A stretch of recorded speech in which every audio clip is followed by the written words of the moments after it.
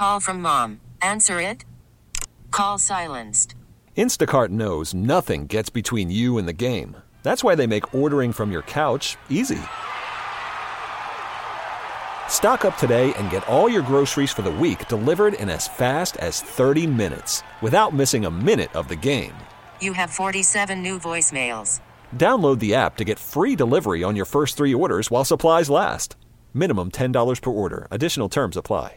Again, it goes back to what we've been talking since the beginning of the season. It's all about the pitching, but this is what it is. I mean, to kind of like make it clear. See, when you have two pitchers like McGill and you have Carrasco, who are basically, at this point, Carrasco is not really a major league pitcher to me. And McGill, the same thing. He's not a major league pitcher. So when you have two guys basically starting that are not going to give you consistent starts, then you basically put in the pressure on the other three pitchers to basically be perfect, and they're not going to be perfect. See, so that's been the main problem, right, with the Mets. So you have two pitchers who are not giving you decent starts, and then now you're depending on Senga, Scherzer, and Verlander to give you basically perfect or good starts. If they don't, but they haven't been good either. Yeah, I know what you're saying, Antonio. No, but you can't just say it's because they're expected to be perfect. Justin Verlander's pitching to an almost 5 ERA. Max Scherzer's been bad all year. Kodai Senga has been up and down. Of the three, I would say Kodai Senga has been closest to the expectations that we had of him before the season. Scherzer and Verlander have been awful. So it's not just that you're right. McGill and Carrasco don't belong in the big leagues right now, and it's a problem. But Max Scherzer and Justin Verlander have also been the problem. No, I agree 100%. I'm just saying that when that's the problem when you have two starters, I guarantee you that the Mets right now replace them with two solid starters, like a 4 or 5. I'm telling you, the season is going to change because now those three pitchers, they're going to have less pressure. The funny thing is that when you look at Scherzer, right, he has a 6-2 record. Think about it. If he wins his next two starts, he could be 8-2 before the All-Star break. Think about that. The guy can be 8-2. But I want to get to my main point real quick, which is the pitching coach, right? Nobody has been talking about basically the pitching coach.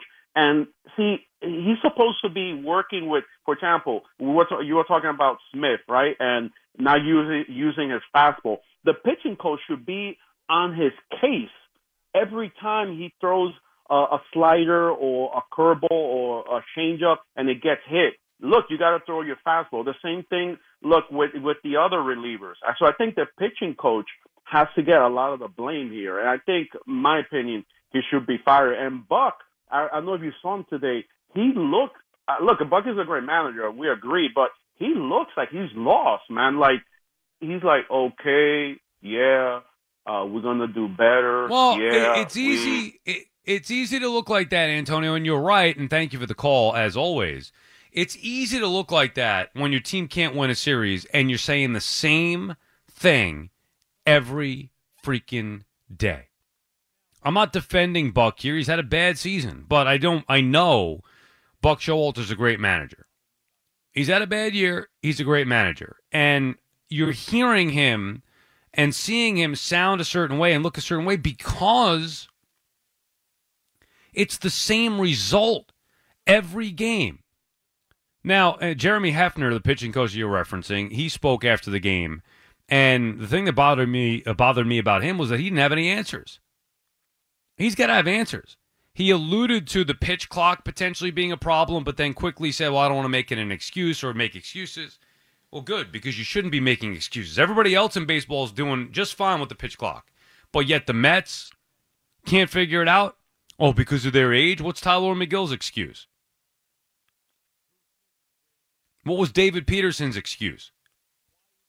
At least when Mickey Callaway was here, and he was an awful manager, but he did get improvements out of certain pitchers on the staff.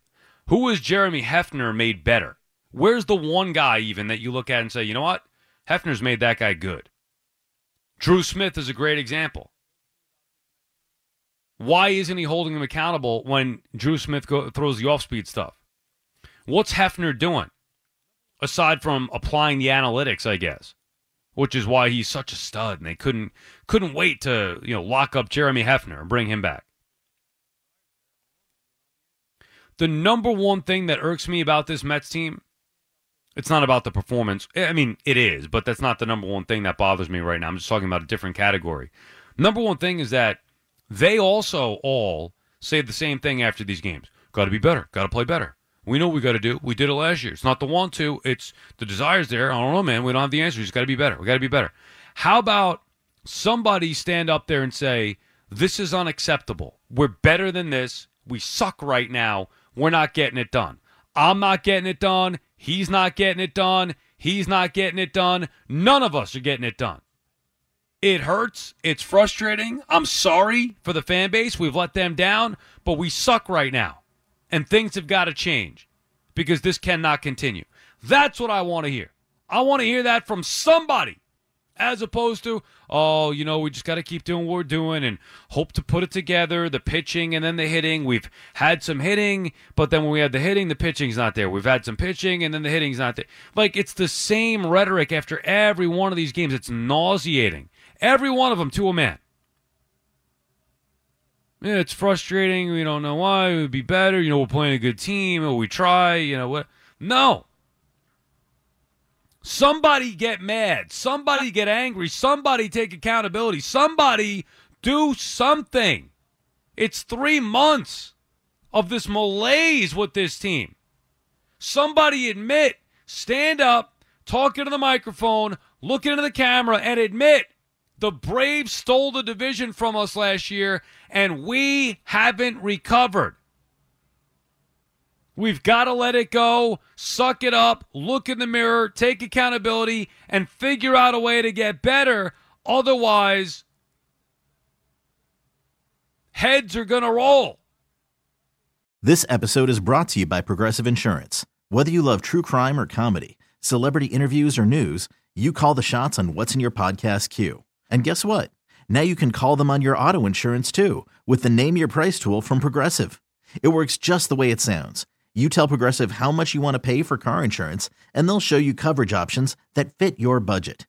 Get your quote today at Progressive.com to join the over 28 million drivers who trust Progressive. Progressive Casualty Insurance Company and Affiliates. Price and coverage match limited by state law. You could spend the weekend doing the same old whatever, or you could conquer the weekend in the all-new Hyundai Santa Fe. Visit HyundaiUSA.com for more details. Hyundai, there's joy in every journey.